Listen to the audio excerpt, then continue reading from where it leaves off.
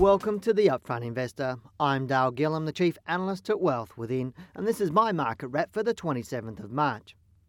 This month has seen renewed interest in the banking sector, especially since the US announced its latest package to support the financial industry.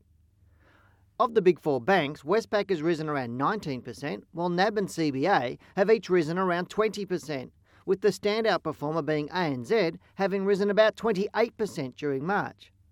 Now, while on the surface this suggests that the banks are now back in favour, I would question whether this is really the case. Often investors take a short-term view when it comes to the share market.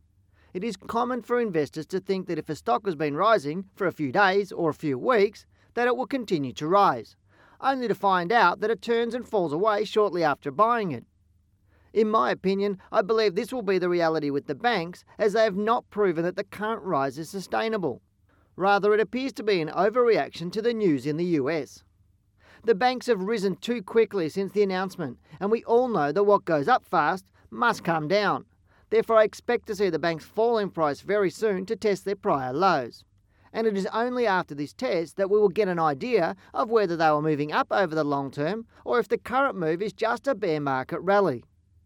So what can we expect in the market?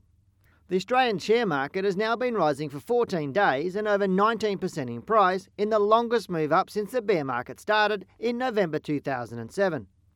As I mentioned last week, volume has also increased, which is a good sign, and it suggests that the current move up is sustainable, at least in the short term. That said, I believe the pace at which the banks have risen in recent times is unsustainable. Therefore, we need to expect the price will fall away in the next 1 to 2 weeks. The longer and the faster this market continues to rise in the current move, the higher the probability that when it turns to test the low achieved on Monday the 9th of March, the bigger and faster the fall will be. I still believe the market will rise up into May or June this year to between 4,500 and 5,000 points. It is possible that the rise may be longer in time and higher in price, but only time will tell. Right now, I would caution investors against getting caught up in the hype of the market and investing all their money in an attempt to regain losses of the past few years. It is far wiser to take a staged approach to entering the market and to use sound money management rules to protect capital. I'm Dale Gillham, the Chief Analyst at Wealth Within, and that's my market wrap.